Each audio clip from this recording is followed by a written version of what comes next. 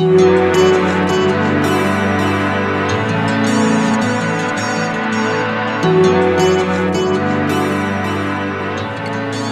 everybody. I'm Scott. Hello, I'm Julie. And this is a Good Stories Hard to Find podcast, where two Catholic friends talk about the books and movies they love and the traces of the one reality that lie below the surface. Oh yeah. We're 100% in reality today. There's no non-reality today. Well, I have a toe in, but I can't really get myself there. I'm not smart enough. Oh man. Yeah, you're way smarter than me, so... Incorrect. But yes, thank you, but well, incorrect. All right, we're going to talk about St. Thomas Aquinas. We read a book by G.K. Chesterton called St. Thomas Aquinas. And there was a lot of philosophy in this. Oh. Also, it was the wittiest conversation about philosophy I've ever read because it was G.K. Chesterton, but I could not keep up with a lot of it. There's a lot I don't know. I'm not a philosopher. I don't know all of the terms, but I know generally a lot of it. So I am not someone who is going to know like everything the scholastics taught or anything like that. But I just know the basics. Find him a fascinating person.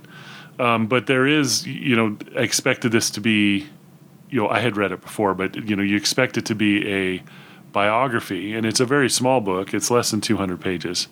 But there's some biography in it. Just a little bit. Just enough to let you know why he's launching into his next discussion of something else. Yes, that's right. And you said you kind of picked up a companion book, and I'm just curious what that was. Yeah, so I remember I did this when we read St. Francis by G.K. Chesterton before. I read a couple chapters and went, oh, right. He assumes we all have memorized St. Thomas Aquinas' basic facts of his life, and he's just using them as touchstones to kind of launch and talk about medieval thoughts versus modern thoughts versus philosophy of both times, all this stuff. And without that to go on, which I had a very basic idea of St. Thomas Aquinas' life. So what I did is I got The Quiet Light by, I'm not going to say this right, I'm sure, Louis de Wohl, W-O-H-L. That's a novel, right? Oh, yeah. It's a novel, but they're all historical fiction.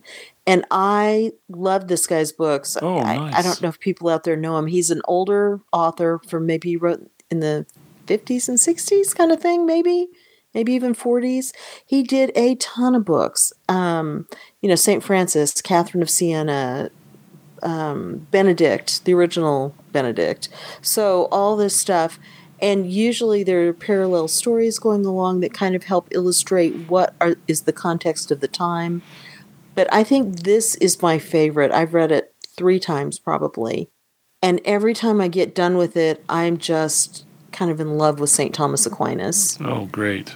And I don't feel that way. I respect him, but I don't have this warm feeling to him like I do when I read the book. So I highly recommend it. Okay.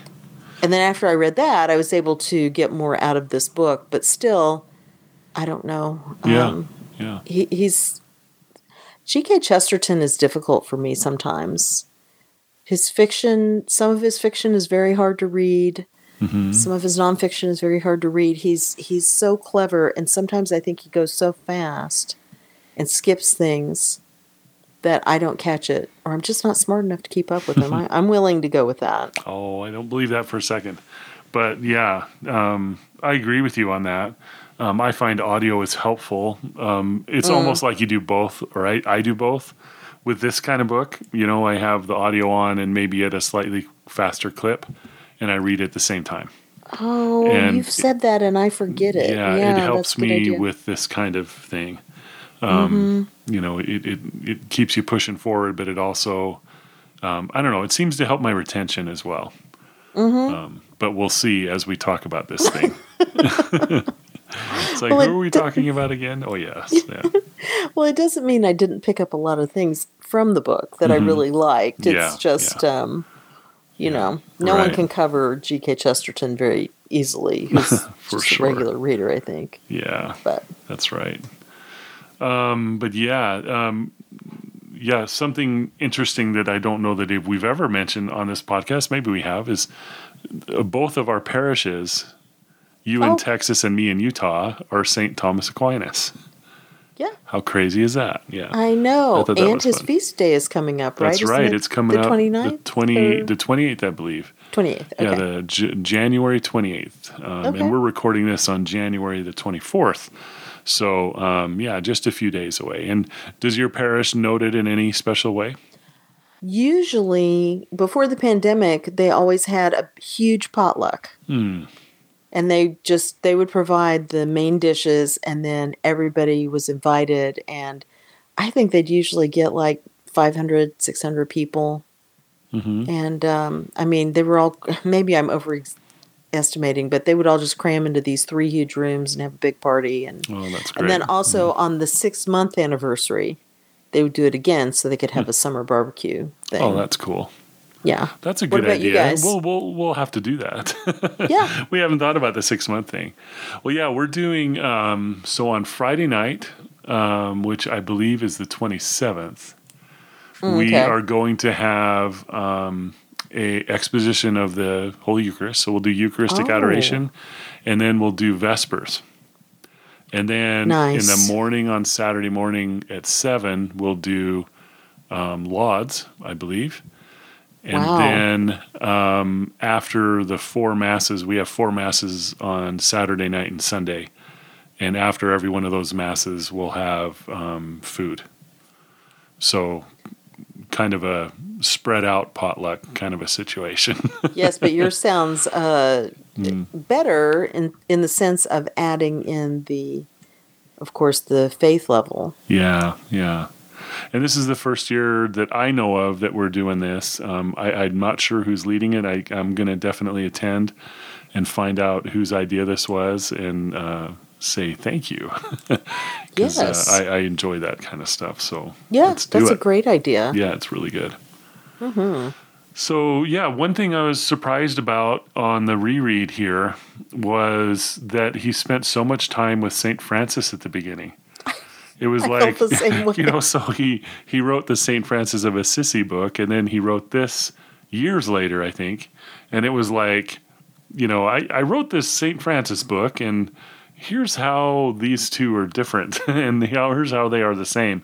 Because they lived in, I think that, I should have looked it up to get the exact dates, but I think that St. Francis lived and would have died very shortly before St. Thomas came on the scene.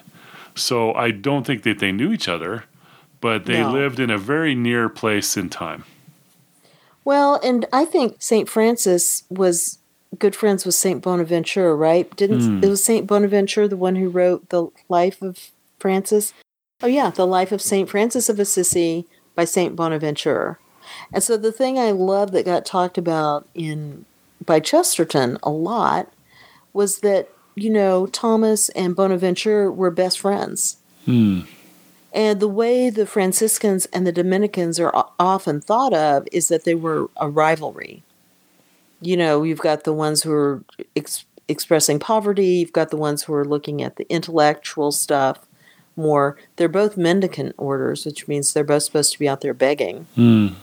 But they have such different emphases of how they express that faith. Yeah. And that love of God.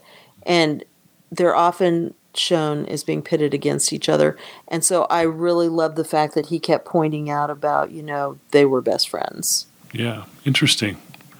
So I just looked up here, and Francis died in 1226. And Thomas Aquinas was born in either 1225 or 1226. Okay. It says here, born 28 January 1225. But that's on Wikipedia. And most of the places that I look seem to be unsure of his date of birth. There's always, it's like, 25 or 26. We're not positive which. There was a lot going on. Yeah, there was a lot going on, but it's a very, very near in time, St. Francis passes away, and then on comes St. Thomas Aquinas, 20 years later or so. But Yeah, I love that contrast that you're talking about. St. Francis was a completely different kind of person than St. Thomas.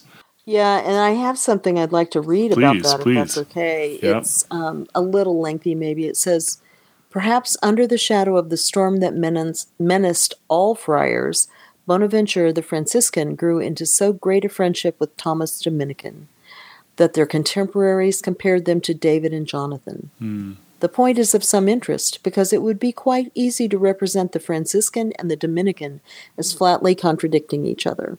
The Franciscan may be represented as the father of all the mystics, and the mystics can be represented as men who maintain that the final fruition or joy of the soul is rather a sensation than a thought.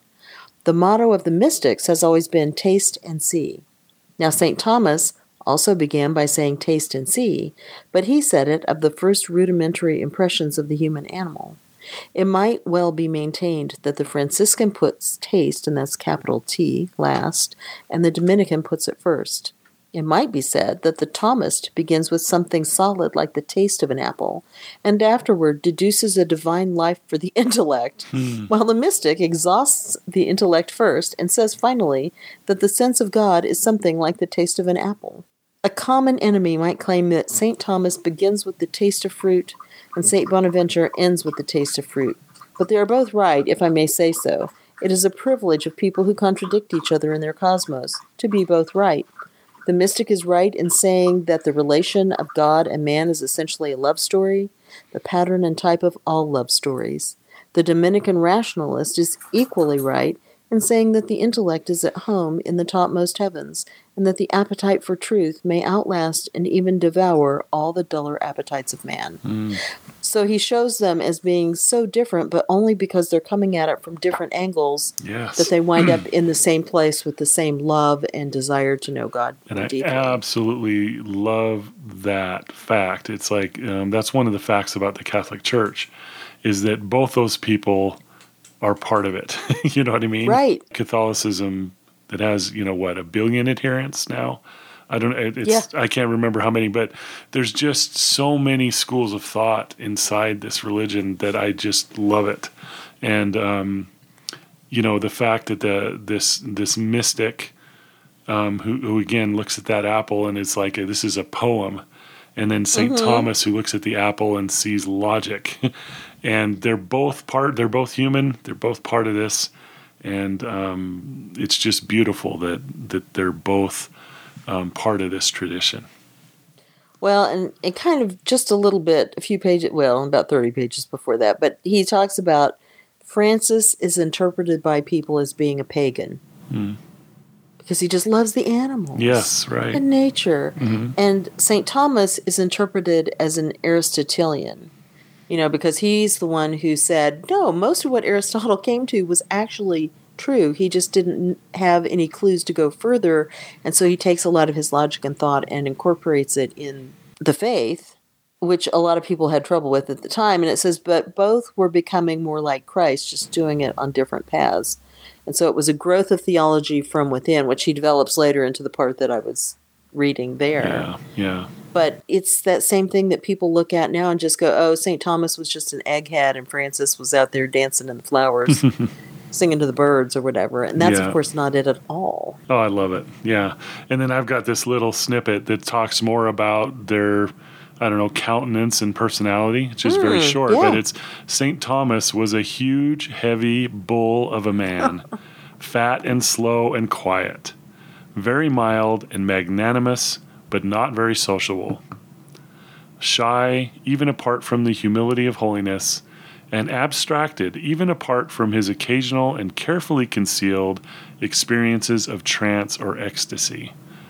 St. Francis was so fiery and even fidgety that the ecclesiastics, before whom he appeared quite suddenly, thought he was a madman. St. Thomas was so stolid that the scholars in the schools in which he attended regularly thought he was a dunce. Yes. Yeah. That's neat. And I really think that because he wrote about St. Francis first, and because they're kind of connected in time, the way you described, that's why he spends so much time contrasting and comparing them. I just think that's what grabbed G.K. Chesterton's imagination first, Yes, I honestly. think so too. Yeah. And so he just takes that, and then later he's talking about other things. He kind of finally drops Francis some, even though we may have Bonaventura still. Because after a while, I was like, I get it, okay. It was all interesting and everything, but I was like, can we get to Thomas now? Yes, you bet. And that was the point where I went, oh, wait, yeah, he's not going to tell me his life story. I better find that out myself. And then, so Aquinas was born. I found this very interesting. So I had a little bit of extra help too. So I listened to a couple of lectures. One was on medieval philosophy, and I just listened to a couple of half-hour lectures on Thomas. And then one was Peter Kreeft did a whole lecture series on the philosophy of Thomas Aquinas, and the first half hour was on his life. So I listened to that. So I have yet to do all of the philosophy. I just listened to the first half hour.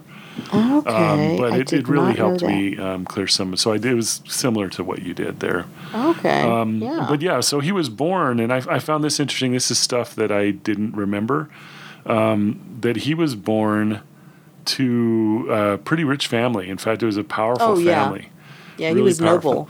noble. Yeah, right. He was noble, and his family was split.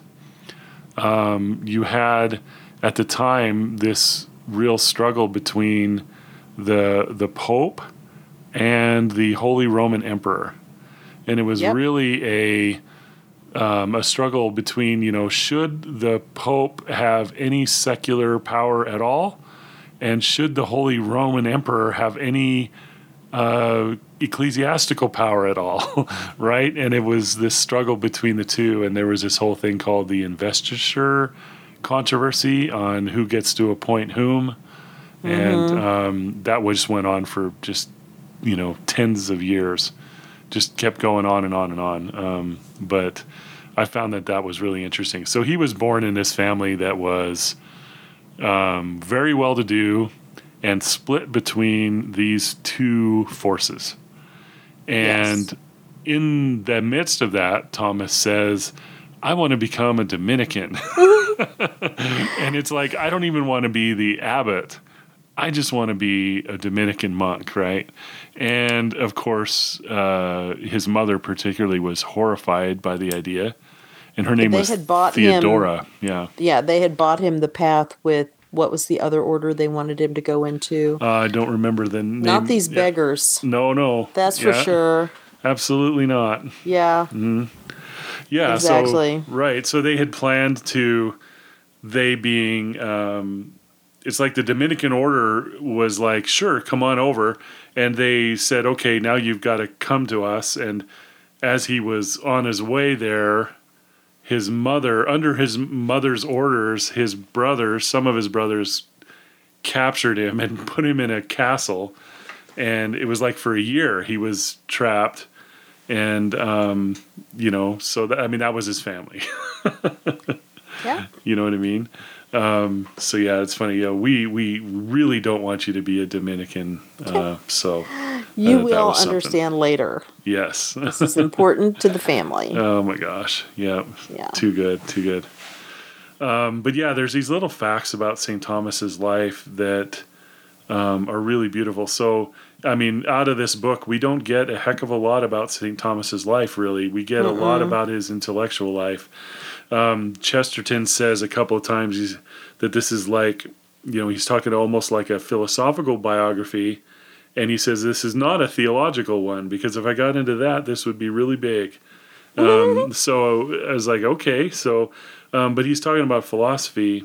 And the thing that was really interesting to me in the philosophical thing was this scholasticism. And I know just a little bit of it, but Thomas was a real proponent of that. And one of the aspects of it that was, I guess you could say, controversial was he was bringing Aristotle back into the fold of philosophical thought, and therefore the church's thought. And the criticism of him would be, well, Aristotle isn't the Bible, and why are we bringing him in? He wasn't even Catholic or anything like that, right? But he was bringing that in there. And but Aristotle, and I looked this stuff up, so don't think I'm like really smart or anything like that, because I did have to You look this are stuff smart. up. But it's Aristotle, however you say that, Aristotelian philosophy. Aristotelian. Perfect. See, look how smart you are. It's fantastic. I practiced 20 times now. I love it. But it says it's characterized by its emphasis on empirical observation and the use of reason and logic. So one of the most important things from Aristotle was his development of logic in the syllogism, which is, if this statement and that statement, therefore this. And Thomas really believed in that. So he was like, this is observation rather than through pure intuition, and that's what Aristotle believed in. Now I know that Thomas believed in revelation, because he would attribute much of what he wrote, well, pretty much everything he wrote, to God. He would say things like that. And I think he was one of those people who that was one of his gifts. Yes. When he died, was it that he told his confessor, or there was something about he basically said God had basically told him when he was dying, because he wasn't that old, and he just said, I gave you everything early. So you would have my truth as long as possible, so you could do what you would with it. Oh, that's nice. Yeah. Yeah. And there's a story in here about when he was younger, and everybody thought he was dumb because he just didn't speak that much. He was just quiet, and he was a big fella, right? And then somebody's talking about philosophy. You can almost hear that he was condescending and just saying, this is that, and then he just pipes up and he says, well, clearly the solution to that is this. And they said, you know what? You're right. Somebody write that down, which is awesome. Somebody write that thing down, yeah. And another thing that I loved was when asked what he thanked God most, there was a line in this book where he answered, I have understood every page I have ever read. And that was his... That's his what gift, he was his really charisma. thankful. Yep. Yeah. Right. Because others can't say that. He just had a natural, way of seeing all that and understanding it, and that intelligence. And that was the thing where he was sent to the person who was his teacher wasn't it St. Albert? Is it Albert the Great or just St. Albert? I think it's, Go ahead. Yeah, because they were the ones who started the universities and everything. And, or they at least were starting their own university. And people would make fun of Thomas, and Albert is like, this dumb ox is going to roar and the whole world will listen. Yes, love it. He knew. It's just he was quiet and he was humble. He didn't feel like he needed to say anything. Right. Yeah. And Chesterton says, when we're talking about Aristotle and the little bit of controversy there, where people were saying, well, that's not the Bible. Why are you bringing this into the religion? And it says St. Thomas did not reconcile Christ to Aristotle. He reconciled Aristotle to Christ. Right. And that remains with us to this day. There's just no doubt. Because, I guess... And it's for all the people now who look and go, well, religion and doesn't like science and all that stuff. And it's like, you look at this and go, look how far back this was. And this wasn't even the first of it. I will say the thing Chesterton did, he was fairly scornful, not necessarily of St. Augustine himself, but of the Augustinians and the way they looked at things. And he wasn't, to me, specific enough about exactly what it was that they said that was so opposite to what St. Thomas kind of cleared up. So, and maybe Peter Kraft said something more about that. But it was the thing of he was always like, oh, not like those Augustinians. And I'm like, more details, please? Because I didn't know what that was. But it comes down to the fact that no matter who he was being compared to, he was always looking at what is the truth And like you say, we bring it into the church, but it's not brought into the church because we're forcing a square peg into a round hole. It's because it's a peg that already fits. We just have to find where is the bit that it fits into in this puzzle. Because the church receives all the truth because God is truth. And therefore, everything that's true is of God. It's just how do we understand it? Mm-hmm. Yep. Truth cannot contradict truth, Right. That's definitely it. And even Augustine, I found a thing. He wrote a book called The Literal Interpretation of Genesis. But in that book, Augustine says, oh yeah, this stuff about science that, hey, even if you're a Christian and you're running around talking dumb things about science that people know is not true, then you are hurting Christianity. You are hurting people's conversion. And it really frustrated him. And that was from what, 300 AD? Something like that? 400? I'm trying to remember when Augustine lived. Yeah, I think it was 400 maybe. Yeah, yeah, because the thing about Augustine that was so great, maybe this is why I like him so much, is he was a convert also. He was a late convert, so he knew what everybody thought of the church. He'd been one of those people. Going, they're a bunch of dummies. Yeah. It's like, stop it. This is you guys' fault. You're making us look bad. Well, and when you talk about, since we're talking about science, this is later on in Aquinas' life, but there was a guy whose name I probably can't say right, Seeger of Brabant, right, maybe? Yes. Mm-hmm. Who said the church, as I'm reading now from Chesterton, the church must be right theologically, but she can be wrong scientifically. There are two truths, the truth of the supernatural world and the truth of the natural world, which contradicts the supernatural world.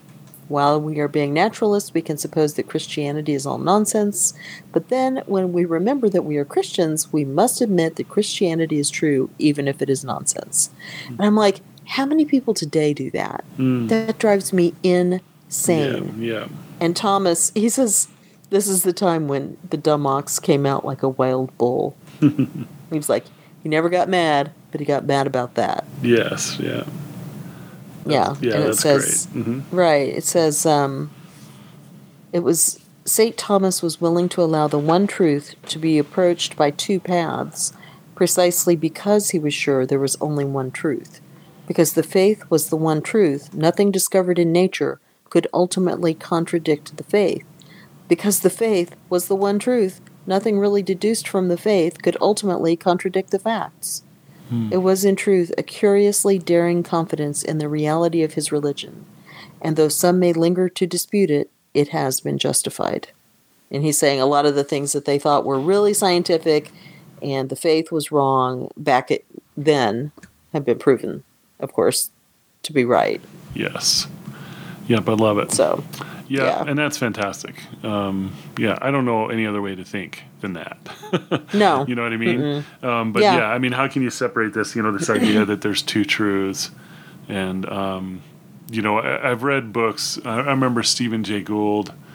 All right. What did he wrote a book, I think it was called The Rock of Ages, in which he was talking about religion and science as two different magisteriums, using religious language to, I'm not sure why. I mean, he was an atheist pretty much all the way down. So, but this idea that they're separate, the thing is that they do answer some different questions. And, I mean, they are these ways of finding the truth. But the thing is, it's all one thing. I mean, I agree with that completely. There's one truth. God is or God isn't. It's not true for me and then not true for you. You know what I mean? This is something that I think has permeated the modern world anyway. That's what Pope Benedict, God rest his soul, was on about so much, was relativism. Oh, yeah, absolutely. Well, and it's so silly, really, because, and we've talked about this before, but why not? People talk about the science with all capitals. Yes. And it's like, the science, facts are facts, but the minute the facts are put out there, there's the interpretation.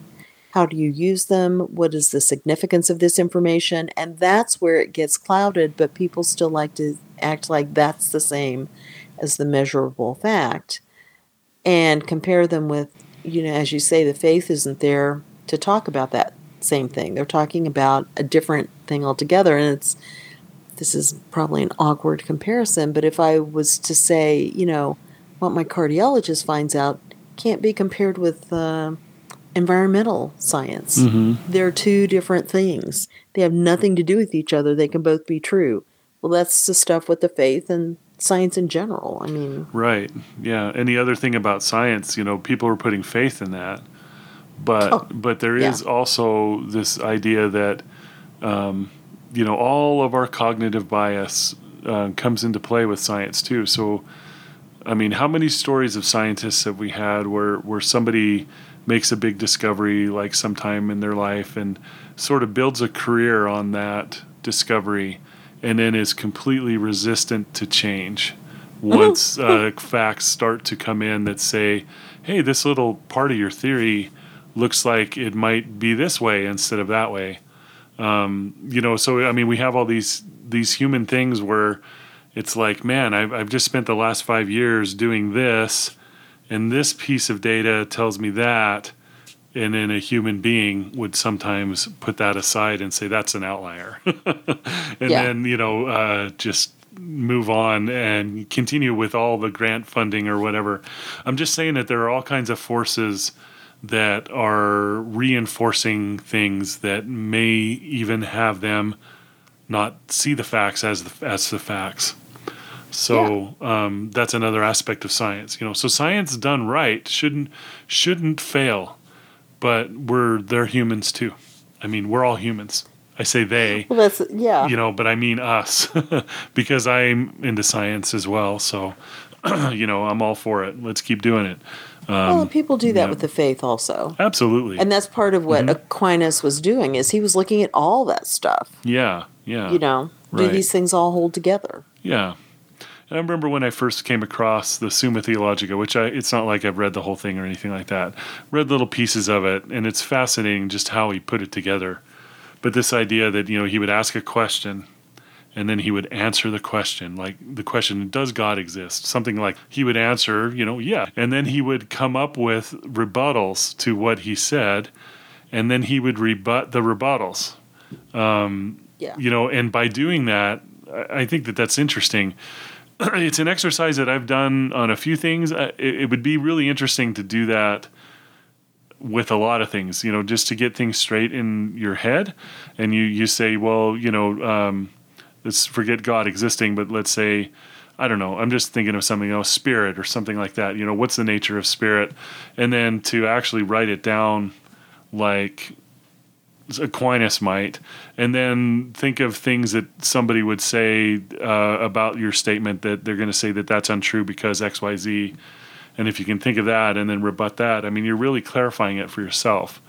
And it's a worthwhile exercise to do that. Well, and most of us know the arguments other people are going to put up against what we're saying. For sure. Mm-hmm. And so that's the whole idea of what he's saying, is it gives you, like you say, for yourself you can clarify it, but also just in terms of explaining it to someone else. Mm-hmm. And the thing I like about, I haven't really read it ever, I've seen examples of it, and it's been good. And I like that he never puts up a straw man. Yeah. He never's just putting up fake arguments that he can easily knock down. He's taking hard questions and saying, well, what about this? But then what about that? But then what about this? And he's really honestly looking at it and answering it. Yes, right. And a lot of the people you're talking about, like Stephen Gould, was it? Yeah, Stephen Jay Gould. Yeah. Stephen Jay Gould, or is it Richard Dawkins? Yep, Richard Dawkins. People like that, they spend a lot of time with straw men. Yeah, they do. It's one of the things that I think is really common is, the God that you're arguing against is not one that I believe in either. You're giving me all these things, and I'm like, no, God's not an object in the universe, man. I mean, we're talking about two different things. I because know, that's we've been in the heavens. There's no one there. Right, like, right. How dumb do you think I am? Thanks for nothing. You bet. Yeah. I'm not 5, okay? I love it. Yeah. Yeah. And then, and St. Thomas would do those debates. It's happening right now, with like Richard Dawkins and other people. But St. Thomas is one who would stand up and do that debate. And I noted something that I thought was interesting about his style on that. It says, the great example of St. Thomas, the principle stands or ought to have always stood established that we must either not argue with a man at all, or we must argue on his grounds and not ours. We may do other things instead of arguing according to our views of what actions are morally permissible, but if we argue, we must argue on the reasons and statements of the philosophers themselves. And that again stands today. So it's like meeting someone where they are is how I look at that. It's like, if you're going to argue this thing, okay, I need to go there. Because sometimes when you're talking to somebody, like if they come in for RCIA and they've got some specific questions, sometimes there is an underlying thing. And it's like, do we agree on this statement? And if we agree there, okay, now we can stand on that. And then go there. Right. But finding that is sometimes something you need to do.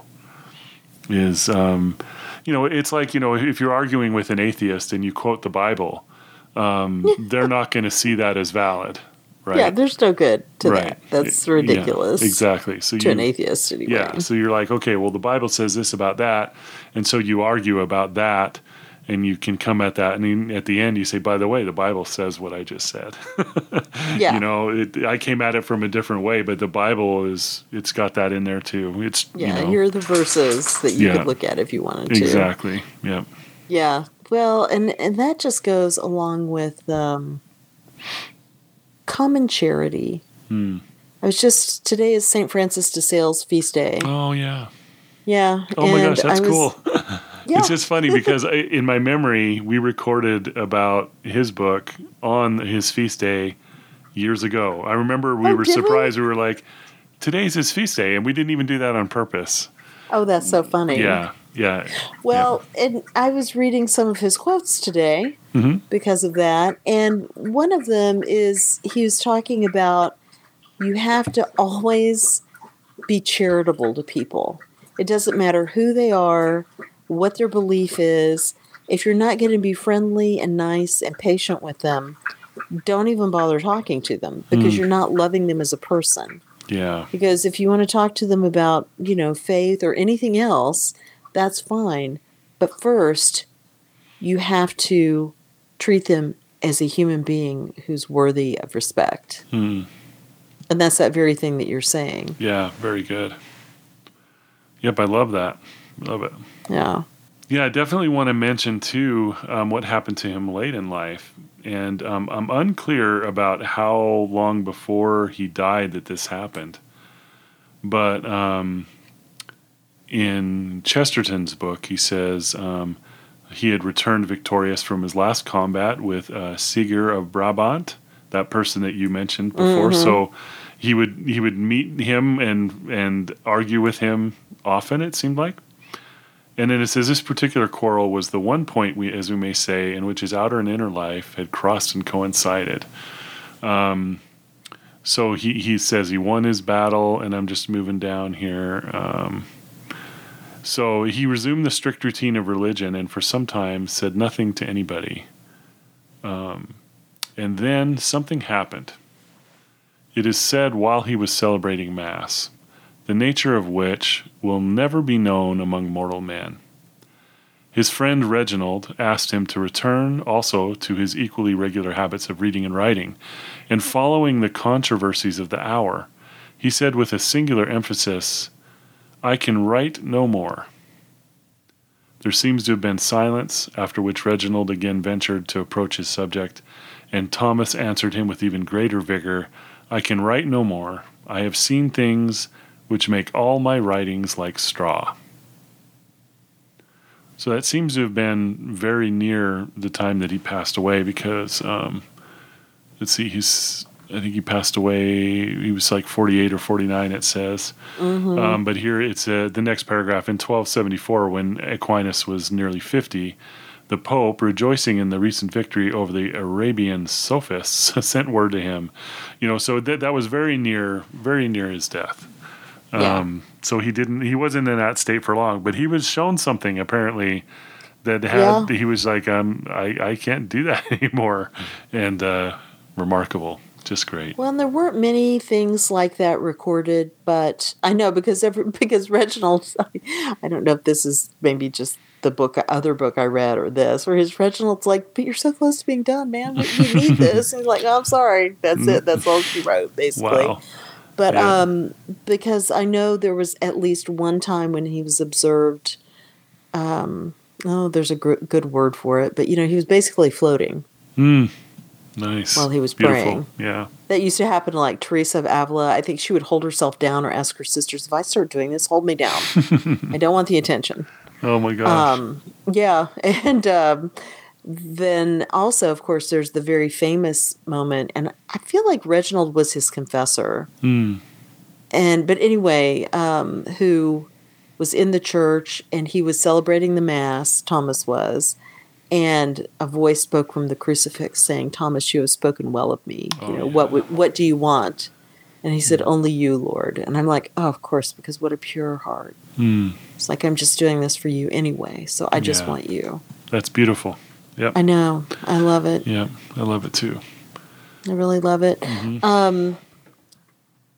I don't know if you had more you wanted to say go about right ahead. that.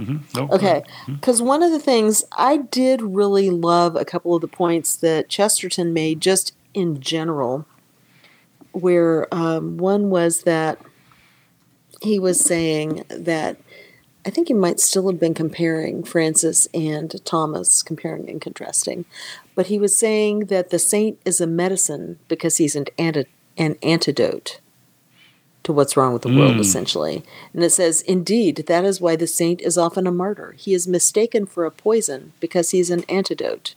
He will generally be found restoring the world to sanity by exaggerating whatever the world neglects, which is by no means always the same element in every age. Yet each generation seeks its saint by instinct, and he is not what the people want, but rather what the people need. So, how interesting. Yeah.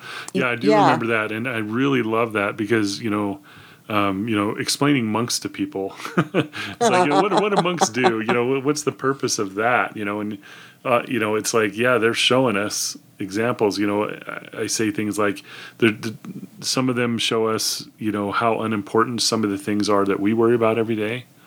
right. Because they live without those things. That's one example. Just the constant prayer. If we can do just a sliver of that, how rewarded we'll be. And that thing. So the idea that they're an antidote, and that people may see them as poison. I mean, I've seen that too. It's I've had people say, "Oh, there's no purpose to that at all." It's Right. like, well, yeah, it is. Yeah, because I love from it. the And it's an standards of the exaggeration, world, right? An exaggeration Right. of some aspect, some attribute. well, and I'm thinking of Mother Teresa of Calcutta now, Yeah. and how surprised I was when into her, you can't call it a career, but into her vocation to help these poor people, suddenly she's being attacked by people saying she's just know, awful. yeah. She's taking money from these people who aren't worthy. Right. And when she's talked about suffering, I remember Christopher Hitchens jumped on that. And I mean, Yes. when he talked about it, he was just vile. Yeah. Her idea that, suffering might be something that you need to go through was just abhorrent to Christopher Hitchens. Yeah, and I'm just going to say that's something that has been known by more than Christians Yes. throughout history. Agreed. Yep. However, but yeah, I just remember the amount of bile that was being poured on this woman's head, and I wasn't religious at all, but I knew she was a saint. I mean, I just knew it, and I couldn't believe people were doing that and taking these small things and exaggerating what was wrong. And because the examples they give, I just thought, well, then she's just otherworldly. She's got her head in the clouds. She's doing her thing. All right. She'll take money from a drug lord. She'll take money from whatever. Yeah. And so that's the thing about they exaggerate what the world needs. and what the world How needs to interesting. see.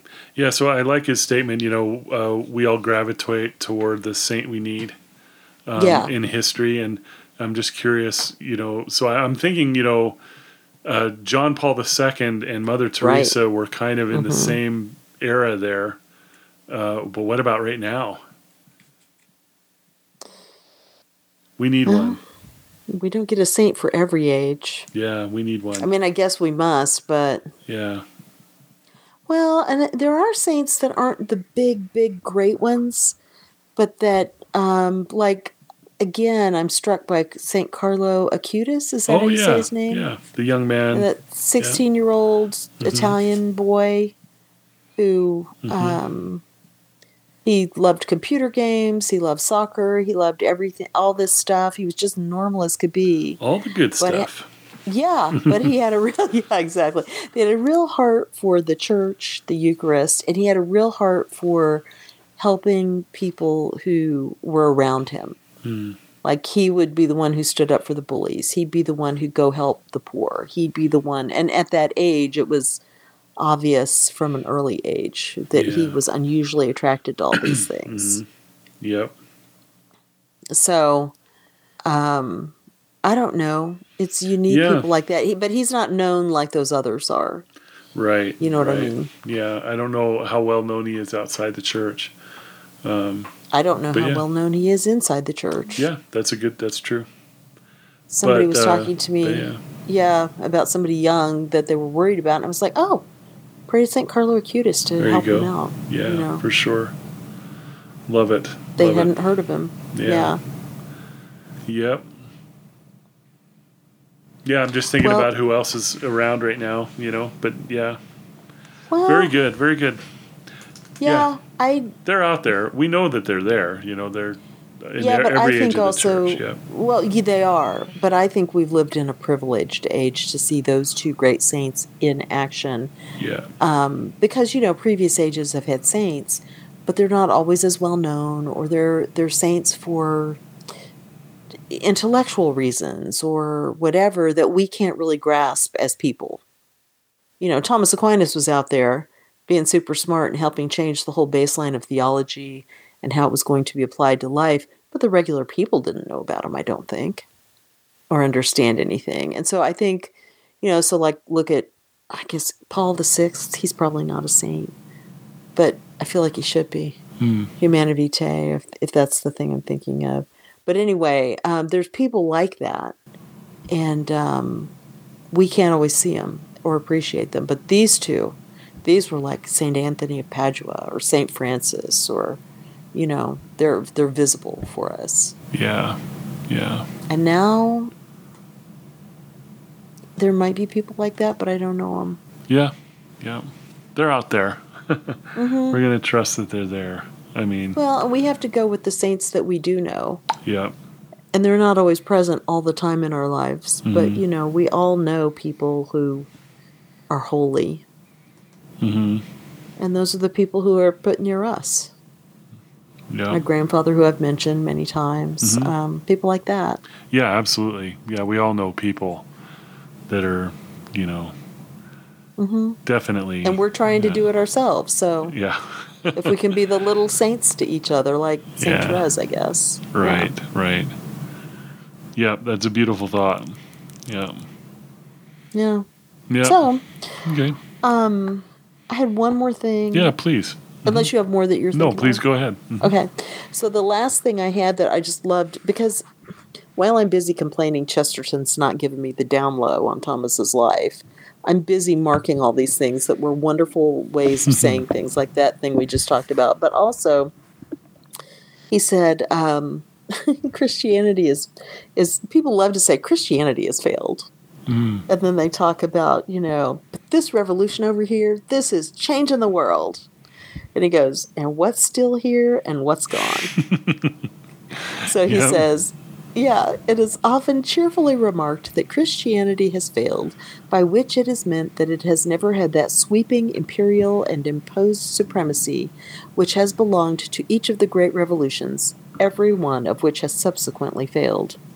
There was never a moment when a man could say that every man was a Christian, as they might say for several months that every man was a royalist or a republican or a communist. But if sane historians want to understand the sense in which the Christian character has succeeded, they could not find a better case than the massive moral presence of a man like St. Thomas in support of the buried rationalism of the heathens, which had as yet only been dug up for the amusement of the heretics. Oh, nice.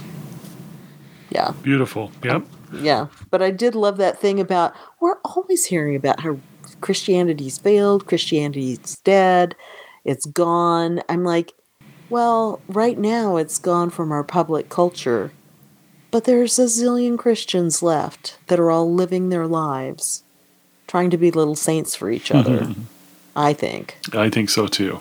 Yeah. And we're the ones, hopefully, who can hold the faith and keep things going and re-evangelize things, and we'll be here when progressivism and, all this stuff is gone. Mm-hmm. Yes, we will. Yes, we will. And I love that. That segues right into this quote that I'm looking at, which is, again, from that. But it has to do with the confusing philosophy that we get so often from the modern world. You're saying progressive, but this modern world, right? So it says, to this question, is there anything? St. Thomas begins by answering yes. If he began by answering no, it would not be the beginning, but the end. That is what some of us call common sense. And how much, when you read philosophy today, it's much more complex than that. It's like, there might not be anything. You might not exist. These are things that it's seriously posing. And you're like, come on, man. Just, really, I mean, we can't even agree on that. So because they can't prove it, but it's a thought, it's just a theory, and we should go along with it because it would be cool to think about. Yeah. Like parallel universes. Right. Show me some proof. Yeah. I mean, now I'm going to be the one going, I would like the science, please. There you go. Just serve it up in front of me, and then I'll take a look. Yeah. Yep. Absolutely. Yeah. Other universes with other me's. No, thank you. Yeah. I'm not that you're not great and all. I'm so important that there's probably a billion of me. Oh my gosh, Scott. Mm-hmm. You're right. I never thought about that. That's why everybody likes to think that. Because I'm so important. Now what happened in this universe? Oh, that's really good. Yes, for sure. Yeah. Never thought about that. And the thing is, the opposite of that is what really makes us important. It's like there's only one. We should treasure that, Yes. In this whole giant universe, there's one. And that's a pretty special thing. Kind of an amazing thing to think about, too. Well, it's really kind of an amazing thing when, as a Catholic, what you know is that each of us was created very intentionally, of course with great love, and put right where we are. I mean, we may wind up married to whoever or doing whatever, but this time period, we were made for this time. Yep. We're part of God's, we're energized on God's behalf in this time, in this place. So to wish we lived long ago or in the future or whatever, nope. We fit in here just like one of those little puzzle pieces I was talking about for Thomas with his science and his, the Aristotelian things. Mm-hmm. We're part of what God's weaving. Yeah. And that's part of being unique. Mm-hmm. Yeah, it's really cool. Beautiful. Yep. Love it. Yep. St. Thomas was definitely unique. Mm-hmm. Oh my gosh. Yeah. Yeah. I love it. Very good. Very good. Well, is there anything else you would like to say about our good friend St. Thomas? No, I have many wonderful things I know about St. Thomas now, and I can express almost none of them.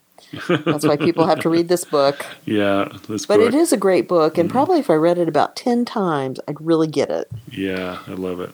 And I like the idea of listening to Peter Craif's series on that. I didn't know he had it. I will finish that, but again, I just barely started it, so Yeah, but the rest of it's about the philosophy. Okay. And The Quiet Light, a novel of St. Thomas Aquinas by Louis de Wohl. I just found it on Amazon Kindle for $2.99.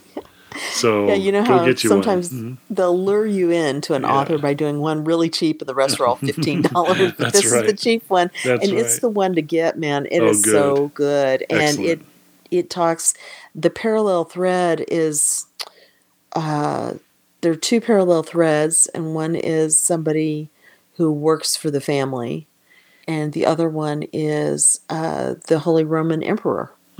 Who is just a holy terror. I mean, and he is showing so well the context of what's the alternative to what Thomas is doing.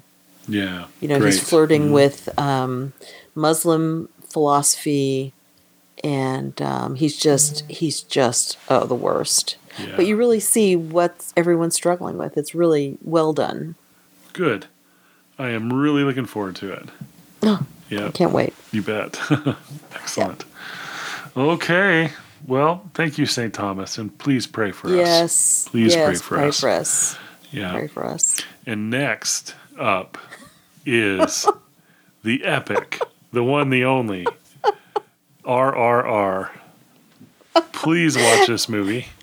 And this is Scott's choice. I want everyone to notice it's the first Indian movie Scott has chosen. Magnificent. It's taken me years. Yes. But check this movie out.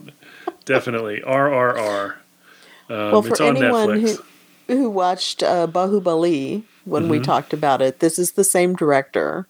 Oh, man. And it is nut job bonkers amazing. It is the best bromance you are ever gonna see. Mythic, ever. And beautiful.